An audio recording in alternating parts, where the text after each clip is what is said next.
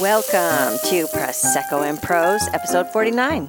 This week's Jell-O shot is a strawberry Prosecco jelly dessert. This week's prose is from Alice Munro, A Basket of Strawberries and Menacee Tongue.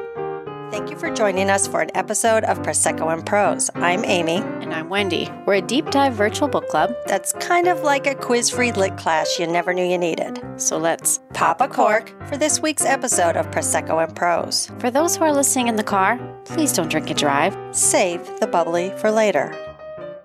Today's Jell-O shot, or dessert I should say, looks delicious, doesn't it? It does. It really does. I'm kind of looking forward to trying it. I think we've really stepped up with these last few. I'm not going to say I'm a Jell-O convert, not saying that, but I'm warming up to some of these. The last few have been so pretty, and they've tasted pretty good as well. Yeah. But we've saved the best for last, or at least the ones that look the best. That's just how the pairings ended. I mean, we had to pair a strawberry Jell-O shot with a short titled A Basket of Strawberries, right? Absolutely. Now, this recipe is from @LittleEpicurean. Her page is mouth-watering. It's delicious. Yeah, be sure to check out Marianne's page and blog. Blog is littleepicurean.com for the recipe and tons of other delicious treats. She's got cakes, pies, drinks, donuts. So yummy. The pictures made me crave donuts. Didn't they make you? I love donuts. I know. I need to make some. Haven't made donuts since I was a kid. Oh, I just love fresh, hot, plain donuts. Ooh, I love a good bacon maple bar or like a homemade apple cider donut. Oh, they're just so good. Now you got me thinking donuts. I know. We're thinking about a little donuts. bit of sugar, though. I probably need some like steak in my life. Yeah. But the onto bacon. this. The bacon, yep. But onto this strawberry Prosecco jelly dessert. I mean, this was another two-step Jell-O shot, but not hard at all. No. If you don't have to make it twice.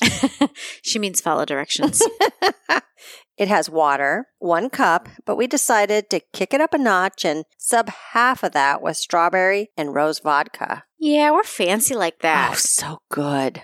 We had a couple shots of that just plain just to see what the aftertaste was. And it's gosh, good. It's really good. It's good. Isn't It's it? It was organic. Isn't all vodka organic, though? I don't know, but it was low sugar. Yeah. But it didn't burn. It was nice. It was nice. It had a little burn. Amy actually wanted to use just vodka, no water, but I thought that might be a bit too much. I don't think so. So she grudgingly went with half. In addition to the vodka water mixture that we added, it's also got unflavored gelatin, sugar, Prosecco, of course, right? Ginger ale, strawberries, heavy cream, powdered sugar, and gold sprinkles. It called for turbinado sugar for garnish, but we just used gold sprinkles because we had them on time. And I would never use up that stuff. Now, we sliced up the strawberries and divided them among the glasses, then made the water, vodka, Prosecco, ginger ale, Jell-O mixture. Then we poured it over those strawberries. It said to very carefully pour it over. And I did. For once, I didn't manhandle it. You didn't. And then the strawberries like float up. Yep. Right. And this caused the strawberries just to kind of, they were gently just bloop, bloop, bloop, bloop, bloop, bloop, floating up to the top. And I thought, oh, this looks good. This looks good. And then we chilled that for about an hour and then made the whipped cream. Topped the Jell-O with whipped cream, added some more strawberry slices and gold sprinkles for garnish. So pretty. It's really pretty. So pretty. These would be great for like a Galentine's party. Ooh, I agree. With the girls or maybe as a special Valentine's dessert with your special someone. Maybe. Thinking? Maybe. These are just so pretty. They have to be good. I mean, they look good, so they have to be good, right? Right. They have to be. I might have to make them for Rufino and I on Valentine's. He loves Jell-O, and I love staying in. Ooh. Someone's overly excited about some Jell-O for being a non-Jell-O lover. I know. I do know you like to stay home, though. I hope I'm not disappointed in this jelly dessert. Let's try them. I need to know. All right. Definitely can smell the strawberry and cream, but it's just right on top. So it's hard not to. Yeah, but the strawberry just makes it smell so good. And they've been sitting in the fridge, so, I mean, we've had them in there overnight, so it's really so good. Definitely want to make sure you use a glass with like a wide enough mouth for a spoon. Last episode was a little hard. We had to use those little baby spoons. We did. And I didn't want to, burst all that boba all over my floor. So I was just like watching you like a hawk saying, careful, careful, careful. I know. I felt like I wasn't even really allowed to eat. But these are more of a dessert, than a shot. Yeah, they're say. definitely a dessert. All right. So let's get through the whipped cream and the strawberries and the... About choked on a On a number of. They're good. Yeah, it's not bad. We probably could have used all the vodka instead of the water. I think so. It's not strong. It's not potent. I got mostly strawberries, so I'm going to try to get like some of the Jell-O. It's definitely dessert-like. It is dessert-like. Yeah. The whipped cream just adds, it's nice together. It's not like one of those dessert Jell-Os that you get like at a cafe, like an old-timey, this is too Flo fancy. is your waiter or waitress, and she gets it from the Twirly Cube. Twirly Cube. Fancy. This is fancy, and the flavor is good. It's not strong. Mm-mm. It's not overly powerful or anything. Yeah, it's not too bad. Now, I am getting like a sense of something other than Prosecco, though. I mean, there's a little essence of something, and I'm positive that it's the vodka, strawberry, rose. Okay, I think that's your chef stuff. You're more attuned to those. I'm just gonna say that for Jell-O at the moment, I'm not super opposed to it. It's not like JB's Big Boy Jell-O. No. Okay, author. Okay. Alice Munro is the only Canadian author of our season. Oh, yeah, Did you know she that? is. Yeah. She was born July 10th, 1931 in Ontario, Canada, and she still lives there today. She's 91 years old. Wow, I wonder what's her secret. I don't know, but she looks fantastic. She does. Yeah. She's won loads of awards, to include the Nobel Prize for Literature in 2013 for her work. This is what it said on the Nobel Prize site. As a master of the contemporary short story. Master. That's so cool. That's so cool. She's widely regarded as one of the most important short story writers, and her work's been described as revolutionizing the architecture of short stories, particularly in its tendency to move forward and backward in time. Oh. And that it did. Oh, Yes. I can't wait to start discussing this. I think maybe that's kind of why I struggled with these stories in the beginning. I mean, you know how I am. I'm a little special. Special is good. Though, they weren't that easy for me the first time through either. So You really had to be paying attention. you did. I almost needed the whole picture to enjoy the story, to understand what was going on and then read it with that knowledge. I don't know. I feel like some of the struggle is just with the language. Maybe I'm not that smart. It feels archaic in these stories. Yeah, I had to look up a lot of words this season. So many words. Oh my gosh, maybe I'm just losing my touch. I don't know. I just felt like, But we did talk about a lot of the older short stories with the archaic language. I just remember thinking, I'm not as smart as I thought that I was. But I mean, I'm still a huge fan of short stories. Oh, me too. Me too. Yes. They're so packed. They are. One of Munro's most well-known works is The Bear Came Over the Mountain. It was adapted into a film in 2006 called Away from Her. I haven't read or watched either. Another TBR and TBW. Yeah. We'll never run out. Munro seemed like quite the lady, and there were just so many fun facts I found on her. And here's one that made me think of you. Me? Oh, dear. And you're laughing already? Oh, no. I gotta hear it. Well, she was teaching a creative writing class at York University in Toronto in 1973, but she quit because she hated her class. Well, I mean, sometimes you were a teacher. I know. There had to have been days where you just wanted to walk out and never return. And I'm sure that also, that's not exclusive to teaching. I bet that happens in other jobs. Well, I didn't return.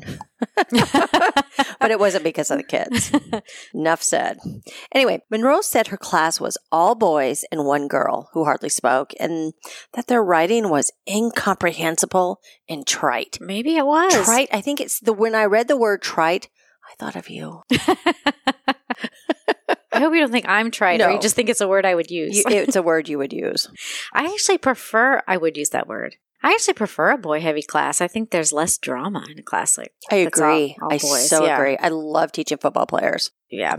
Well, I don't teach little ones, but even though Munro had already published stories, she suffered from terrible writer's block and anxiety in her late 20s, early 30s.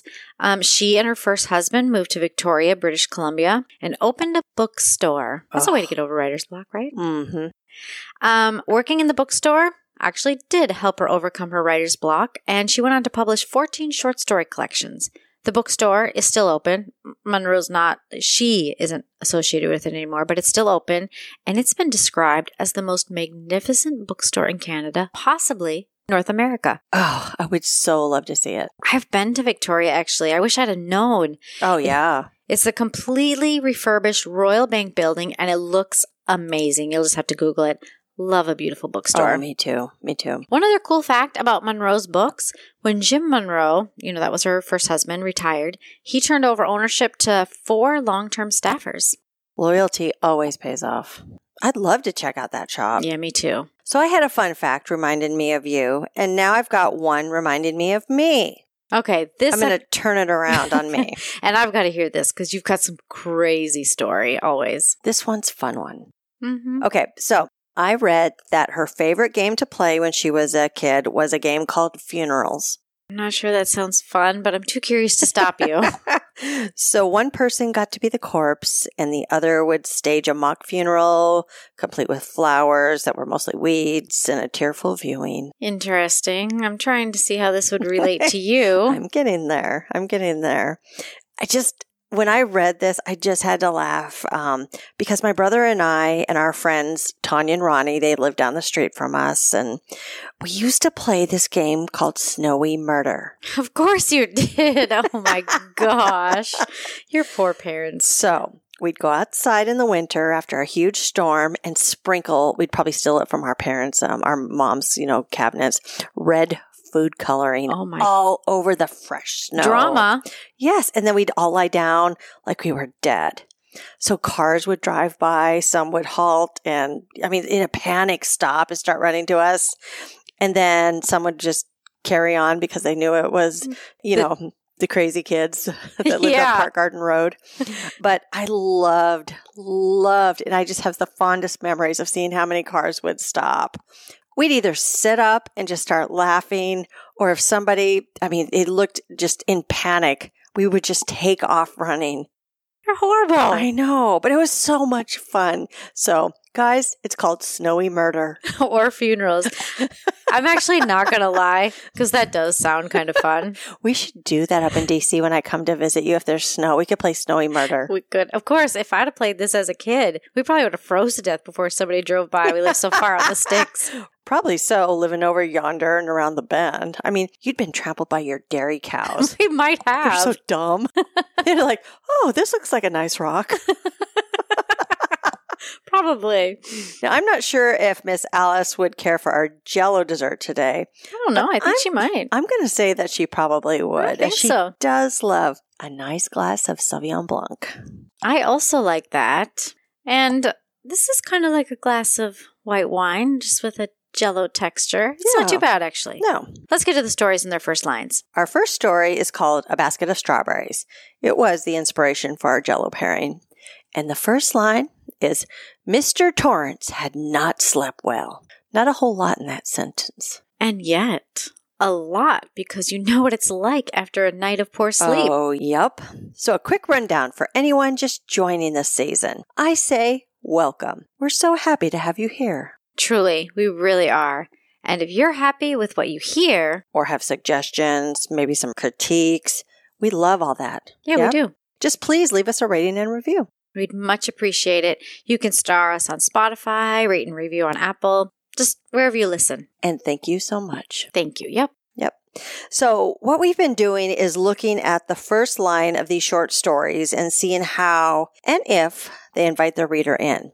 So Dr. Conyard Black from the Great Courses Lectures. So Dr. Conyard Black said that there were 3 ways an author could invite their reader in. So in medias res, which is in the middle of things, using comedy or wit. We haven't had a lot of that. No, we haven't. Not this season, no. Or by submerging the reader with tantalizing details. They might not be tantalizing, but they might be details too, right? Yeah. Not so tantalizing.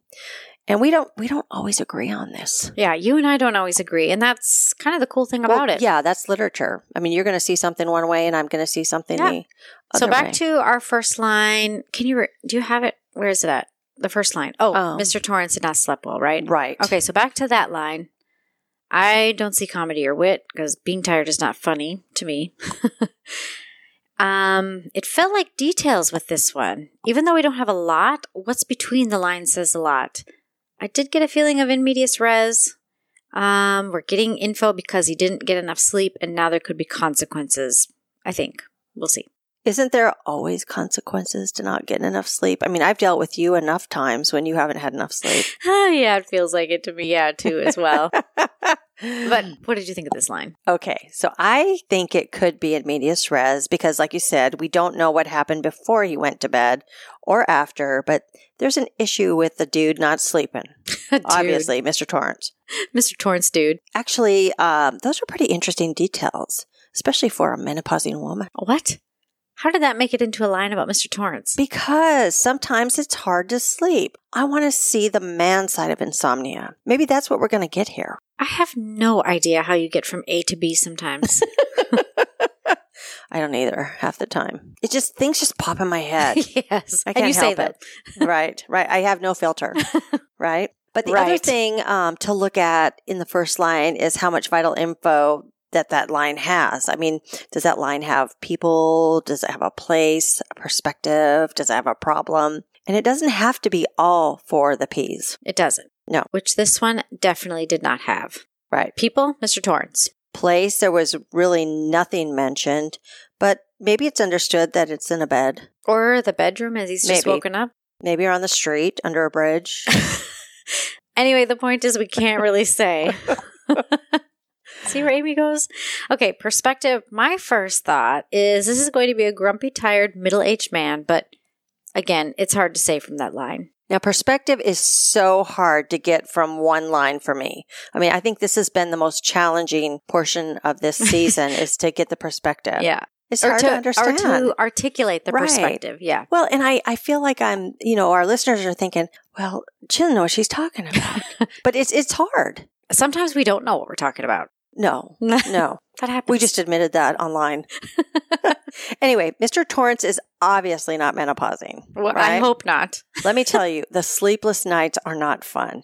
But maybe he ate too many strawberries and he just has to poop. What? I mean, so he's probably a grumpy old poopy man because he eats too many strawberries. I suppose that's a perspective. It's in the title. He maybe ate a basket of strawberries. Maybe he did. But that's one perspective for sure. Anyways, it could be. Right or wrong, the first line stuff just never gets boring for me. Or me, because I never know what's going to come out of your mouth. Wendy, no one ever does. Yeah. Joshy, he just like rolls his eyes at me all the time. So problem? You. Obviously. He didn't sleep well. I am the problem. No, I joke. But yeah, that's the only problem I saw was the lack of sleep. Right. So A Basket of Strawberries was published in Mayfair in November 1953.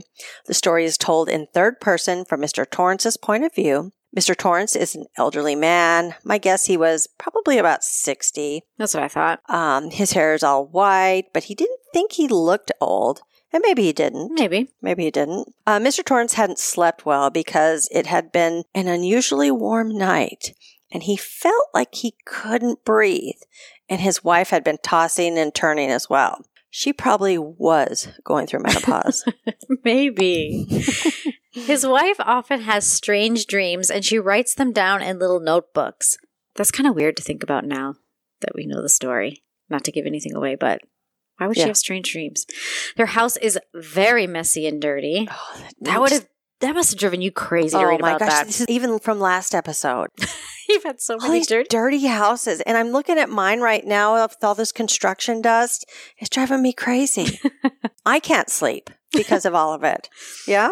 Yeah. Anyways, it did, and I had to remind myself that I didn't have any control over the situation and just to read on. Just like I don't have any control over the construction people that don't really know how to suck their dust up, right?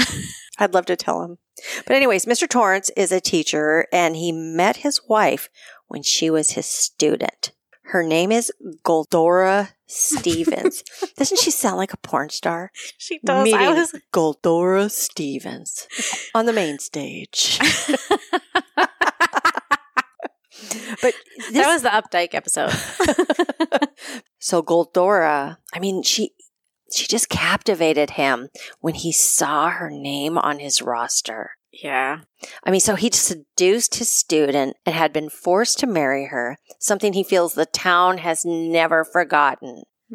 I mean, I don't know why he just didn't leave the town, like get a job somewhere else. I know. Or they didn't know him. Yeah, I feel like his staying is maybe part of his punishment, like even self-inflicted. Maybe. And that name, Golda Stevens. She's Goldora? now Goldora Terrence on the other main stage. Well, Mr. Torrance is still teaching at the same high school, and on this particular day, his senior class is taking an exam. So he heads in case any of his students have any last-minute questions, right? Even though he's not needed, which is made clear by the younger teacher who's administering the test. And Mr. Torrance feels like if it hadn't been for Goldora, he probably would have had like a better career. He would have been a principal years ago. So there's definitely some resentment and anger towards his wife and the town. Yeah. Right? He has 5 senior girls in his class, and he finds them very pretty. Ugh. Takes pleasure in teaching them. I just bet he does. Yeah. Ick. One of these girls, Ramona, visits Mr. Torrance before the test and gives him a basket of fresh strawberries from their garden as a thank you for all the help Mr. Torrance gave them in preparation for the test. She also makes a comment about him just looking so sleepy, which sends Mr. Torrance just way off into a direction even I would know better than to go. And he confesses to Ramona that he had an affair with the student and has been snubbed by the town ever since, even though he married the girl. I mean, he tells Ramona that sure, it was his fault, but he's still being punished because no one even takes his classes anymore. Poor Ramona. Saved by the bell, poor Ramona runs out of the room. Mr. Torrance feels like the strawberries are a sign of how important he is to his students, to this girl, Ramona. And then he dozes off on his desk and dreams about Ramona. He might have been tired. Well, he didn't get a lot of sleep. Yeah. And he is such a creep. I think that's our key word for the season. Creepy. Everyone has to take a shot of Prosecco every time they hear the word. Creep. Yep. So when he wakes, he takes his basket of strawberries and just happens to end up outside the girls' cloakroom, which I'm assuming it was like the locker room or whatever. Right. He overhears Ramona telling them what happened in the classroom, telling his story about seducing a student. The girls cannot believe old Mr. Torrance would ever be able to do such a thing, and decides he's gone crazy. The girls find the story highly amusing and laughing, run out of the building, right into the young teacher's car. Young teacher, what was his name?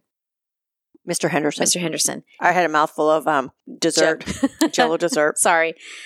Interesting, right? Mr. Torrance, shaken, drops his basket of strawberries. I mean, it's a loaded ending, but we'll get to that in a minute because I don't want to break it for you. So, second story? Second story is Menacitang. First line. So, there was an epigraph, a poem, but I didn't consider that the first line. Did you? I did kind of waver back and forth, but didn't really feel like the poem was the true first line. Okay, good, because I did a little bit too. So we did look at the same first line, which is Offerings, the book is called. Just random. I know. Honestly, I couldn't really tell which of the 3 was used here. Could be in medias res, but there's no comedy. And the only detail is the book title, which isn't that interesting. I was thinking that this story was going to be about a religious text, like a prayer book or something, Offerings. And that was not interesting to me in the least. I wasn't really invited in by this line either, except for the fact that it's short. Oh, yeah. It's another short sentence. That's what you love those. Yes. But it didn't feel like it was in the middle of something. But at first read, I'm just not feeling overly interested. But you said we had to, so I'm reading it anyway. We decided on these together. But the point is, I wasn't interested. And it didn't seem like you were either. No, not really. True. Maybe it's a book wreck from one reader to another. And if that's the case, I am interested in what the offerings are. And if the offering's not good, I'll stand with my not interested in reading this stance. Okay, then. All right, vital info. People, place, perspective, problem. Any of that? No people. Well, we have our narrator. Yeah. No place. Though I did think briefly of a library. Oh, that makes sense. Now, I didn't get a perspective. It's hard to get that from a very short sentence. I said that before. Yeah, very hard to tell. Yeah. My only thought is is the person telling the story a researcher of some type? Ooh. Like, Okay. Yeah, maybe. maybe. Problem. There doesn't seem to be a problem from my perspective. The perspective I have. Your perspective, yeah. But at least from that sentence, there wasn't. I wondered if the book was a problem. Is it, or has it been banned? That was the first thing I thought a banned book? Now I'm interested. It does make it more It interesting, does. doesn't it? It really does. Especially if it's a banned religious book. Ooh. Now, Menacitong was first published in the New Yorker in 1988. The point of view of this one is first person, our narrator. We have a narrator. But the narrator does go into the protagonist's head, so you also get this third person point of view in parts. It can feel confusing at times because you're also traveling between two time periods. You're in the 1980s with the narrator, and then you're in the late 1800s with the protagonist. This one definitely benefits from a second read. Definitely. Oh, Yeah. I had to read it like 10 times. I read it quite a few, I but had it's one that, pages of notes. you know, I'm not a big fan of rereading stuff, but this No. was one that really, every time I was like, oh. Well, maybe some of our listeners that haven't read it yet, since they've kind of heard our commentary, they'll only have to read it once. I would love it. Let us know, guys. Yeah. They're probably smarter than us and they only They read it are. one time. Now, the narrator has found a book of poems written by Almeida Joint Roth. It's quite a name, huh? Mm-hmm. And some old newspaper clippings and photos from the town Almeida lived in. From this book, the poems, and the newspaper articles, the narrator attempts to reconstruct Almeida's life in a frontier town. Sounds so fun. I Doesn't know. it? I know. I feel like that would be a fun thing to do. Absolutely. But what a fun activity for your kids. Like in the Exactly. classroom, Perfect. Well, Almeida's life hasn't been easy. We learned this. She lost her brother and her sister to illnesses 3 years after they arrived, her mother 3 years after that, and then her father dies 12 years after that. Yeah. She's not married and lives in a house her father built for the family. While the front of her house, which is now owned by a liquor store owner, In the 1980s, the present day, yep. right, faced a respectable street where owners and merchants and operators lived. The back of her house faced the worst the town had to offer.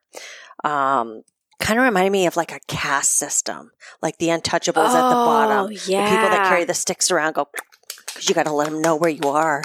Yeah. You know, so cool, so cool. But the poor, these unrespectable people, I mean, they were drunks, they were dirty, and it was dirty there, and the whole town was disgusting. I mean, people just threw their trash and their slop out their front doors. Ugh. They do their bathroom business in the bushes. So it was just like, I've only had to do that one time in my life. I mean, it's just so disgusting. So you know the place just right. I know. It just emanated. I'm just getting such an image. It was so bad. Nightmare. Well, Almeida has a cleaning girl from that street. She herself has never been down it.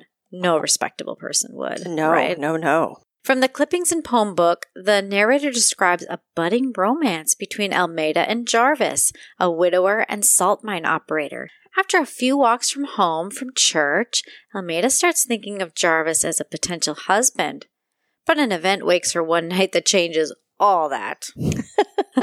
She wakes up one hot night and she hears a woman back street being beaten. I mean, she was just getting clobbered. Screaming. Yes. She wonders if she's hearing like a murder and she doesn't know what she should do. Then she just falls back asleep. I know. It's like, Almeida. Wake up.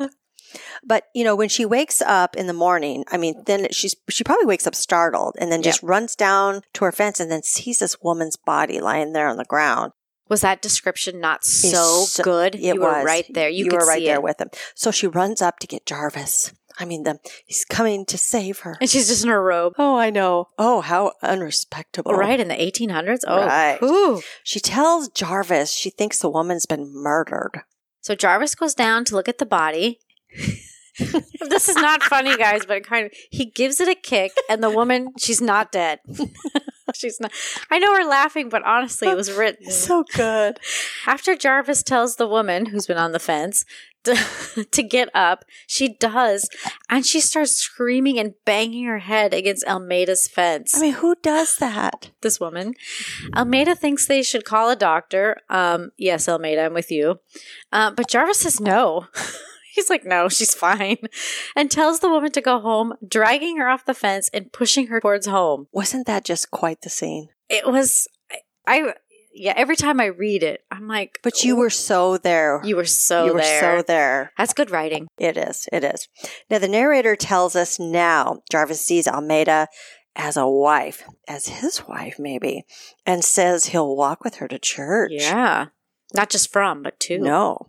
Almeida goes home. She realizes, oh, now this was just something. She realizes her period's about to start and writes a note saying she's ill and sticks it on her front door for Jarvis to see. She's very shaken after this event and becomes a bit of a crazy lady to the townspeople for the remainder of her life. Yeah. Though in a newspaper article on her passing, it said she'll be remembered for her eloquent quotes. I can't say that I might not turn a little crazy after an event like that. You know?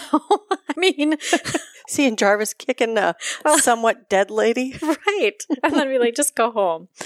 So the narrator goes and she looks for Almeida's grave, and after some digging, finds her stone with the rest of Almeida's family.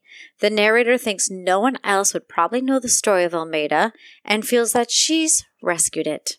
So, kind of was a researcher telling the story. It really was. It really was. Did one opening line work better for you out of these two? I'd probably have to say the first one. I kind of had to make myself interested in the second one. I wasn't interested in any offerings.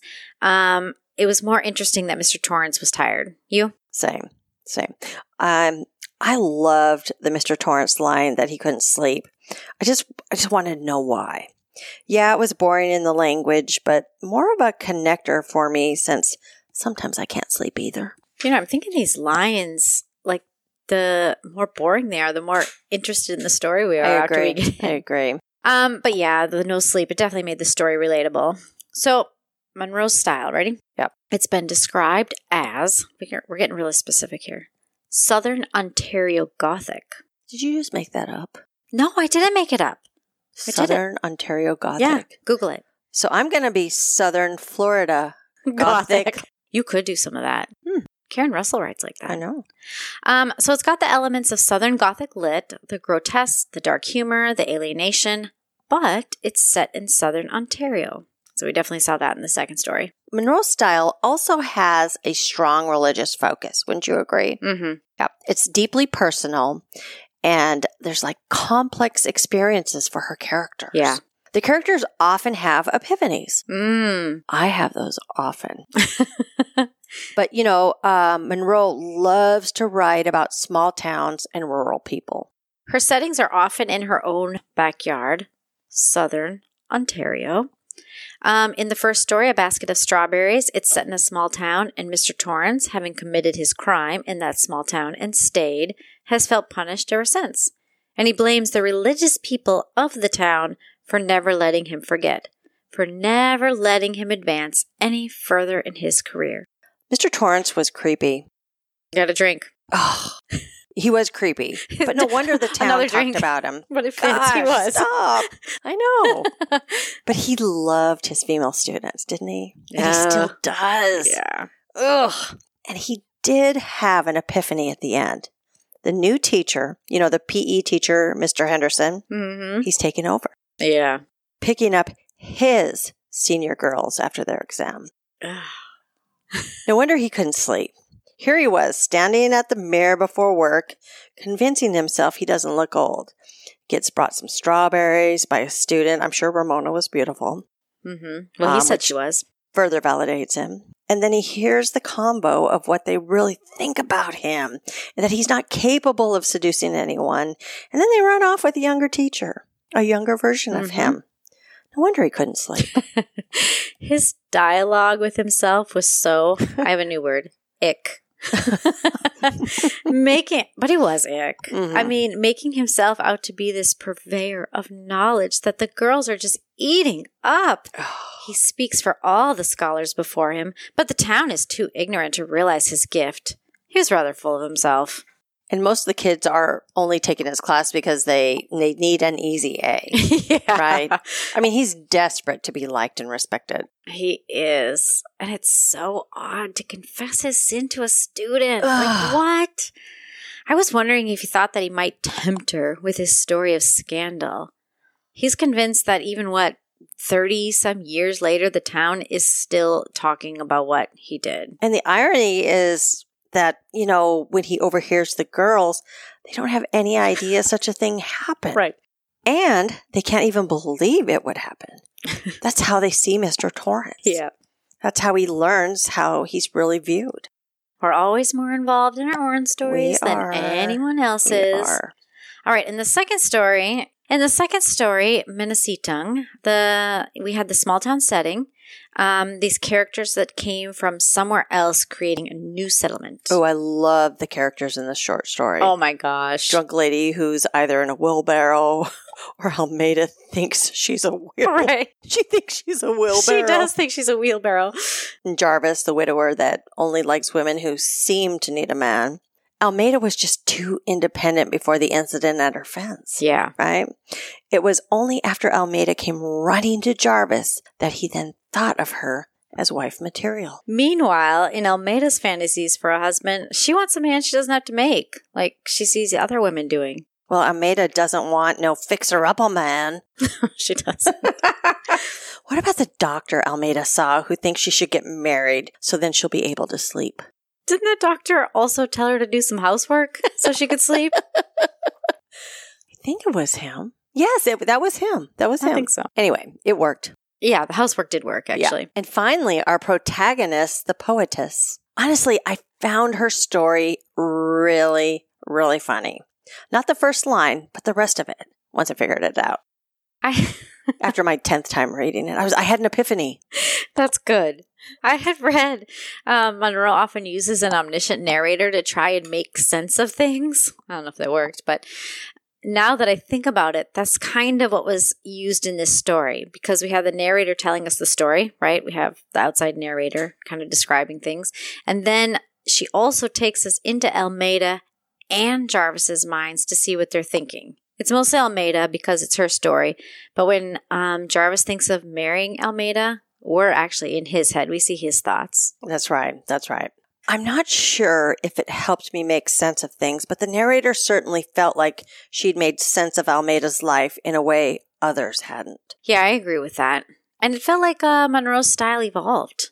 The second had a lot more gothic elements, but something I noticed in both of them was the inability of the protagonist to sleep, the description of dreams, and this general feeling of dirtiness both places.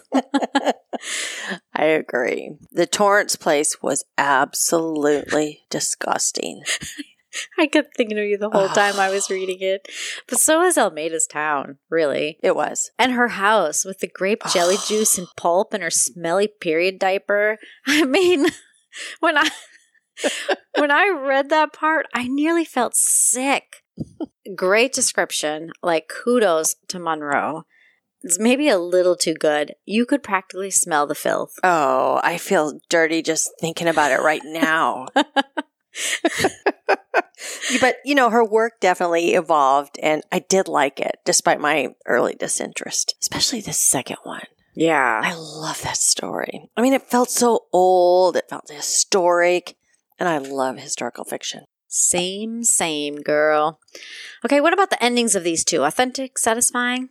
Did you get some closure and completion? So for the first story, Mr. Torrance hides out by the girls' locker room or cloakroom or whatever it was. Archaic words. Cloakroom. At least I knew what that was. Yeah. He hears them talking about him, and they can't believe the story about him seducing a student could be true. It sends the girls into this hysterical laughter.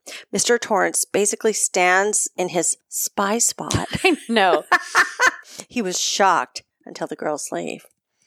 I'm just going to read the last paragraph. I've got my book open to it here. Oh my gosh, Wendy. Mr. Torrance. It's just so good. I have to read it. So Mr. Torrance felt his body shaken as if by the wind. His loose hands let the strawberries fall, and they rolled down the steps. He could not see them in the dark. He had one left, but he did not want it. It was not ripe. Yeah. Even though he told Ramona, his student, earlier when she gave them to him, that they were just exactly how he liked them. Not too sweet. Or ripe, should we say? Yet, wow, talk about a loaded paragraph. So loaded and authentic. I mean, it was so good. It showed you behaviors are really cyclical. So there was this sense of closure and that things, they just don't change. They just evolve with time in a different way. Mr. Torrance was the teacher the girls liked. Now there's a younger teacher taking his place. That's ick. Mm-hmm. Probably true, though. Yeah.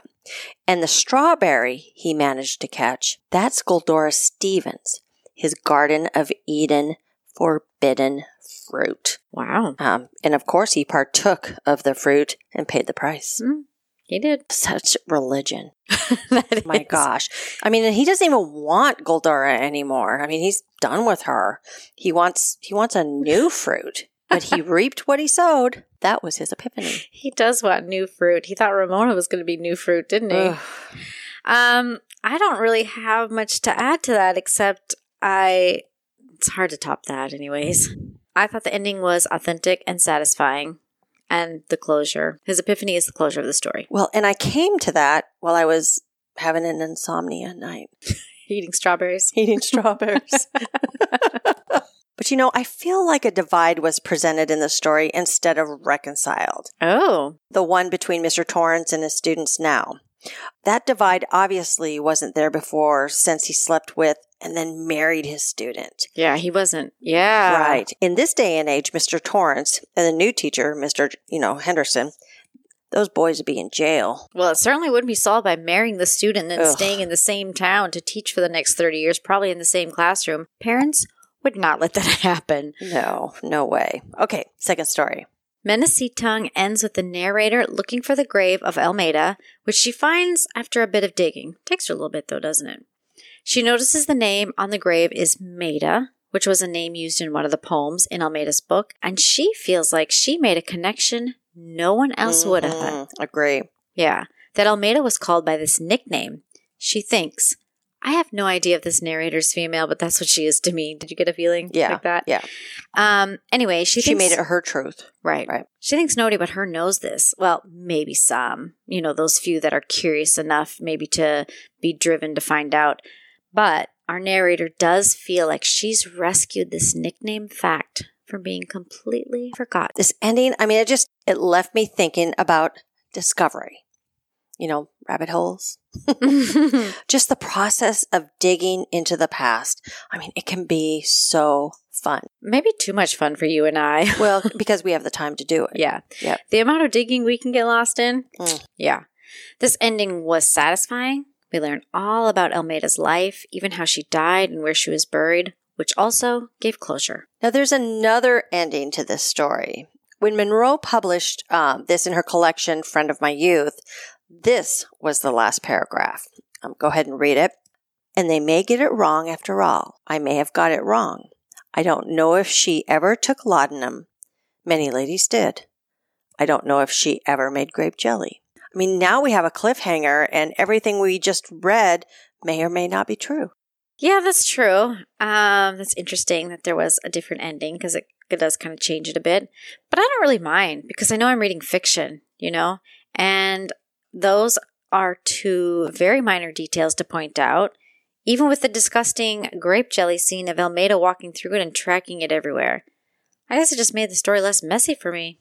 Well, it does feel like more closure for me with the ending we had. Yeah, I can see that.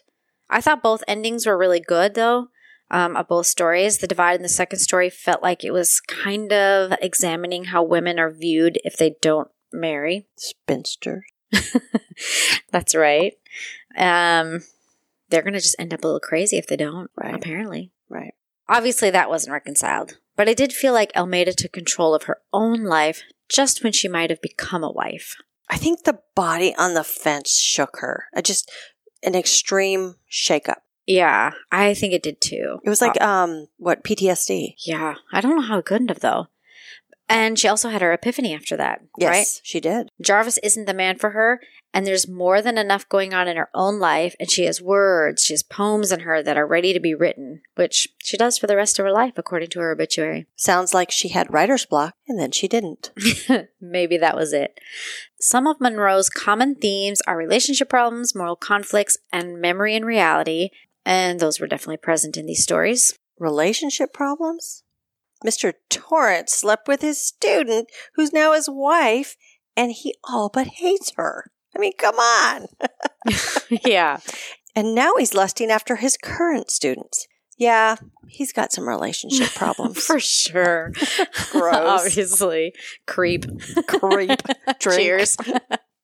I didn't think that Almeida had relationship problems. I mean, I didn't, really. She doesn't have a lot of relationships.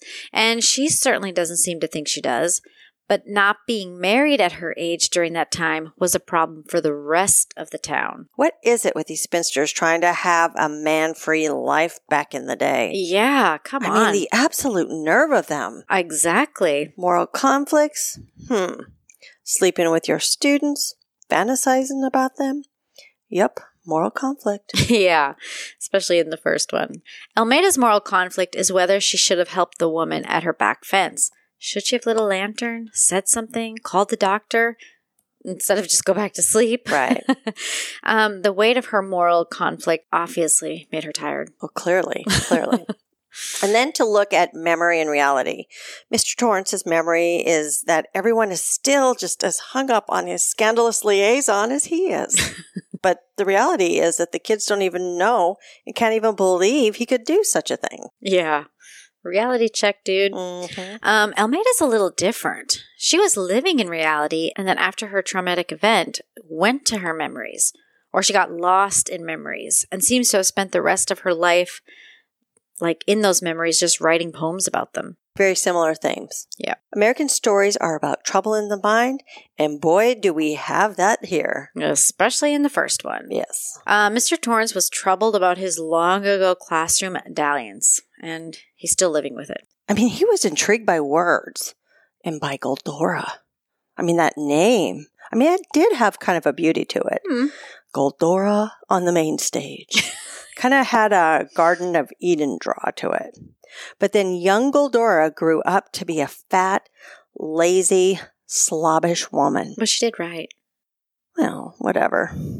And Mr. Torrance is further disgusted by her because she doesn't even read or know anything. Who knows what she was writing? Probably about her dreams. In his opinion. Yeah. Maybe he wasn't a very good teacher then. I think that goes without saying. That young teacher best be careful. You know, the beautiful Ramona will not stay young forever. Nope. I will say, at least Mr. Torrance married her. I mean, he did live a miserable life, it seems. Maybe Goldora has as well. But she still seems happy. She did. But he did the right thing, didn't he? Yeah. For the times. Yeah, for the times. It was a little bit old school, but it made sense for the time period. Yeah, it did. Yeah. I wonder if the trouble he really had was that no one was taking his classes and he felt like the study of the old lit greats wasn't being valued. Oh, maybe that was it. And I don't think it was at the time. He was trying to preserve this culture that just wasn't interesting to the youth of that time. Yeah. You ever watch Pretty Little Liars? No. Why do I even ask? I don't know. So Torrance, the young teacher, and the 5 senior girls reminds me of that show. Really? The teacher is Ezra Fitz, and Ramona is Aria Montgomery. I mean, it's so good. You've got to watch it. I think Rafina would like that. I'll put it on my list then, okay? He might. As far as emotional stake, I was curious about Mr. Torrance and the fact that he was still teaching in the same town. He's probably in the same classroom. I was happy to see him get his reality check at the end, so yeah, I cared in that regard. I did find the whole story a bit startling, though I guess seducing students isn't a new pastime. Pastime? That's not the word I would use. But and the ages of the kids got married back in the day. I mean, I suppose he would have nearly had to be dating a high schooler, but geez.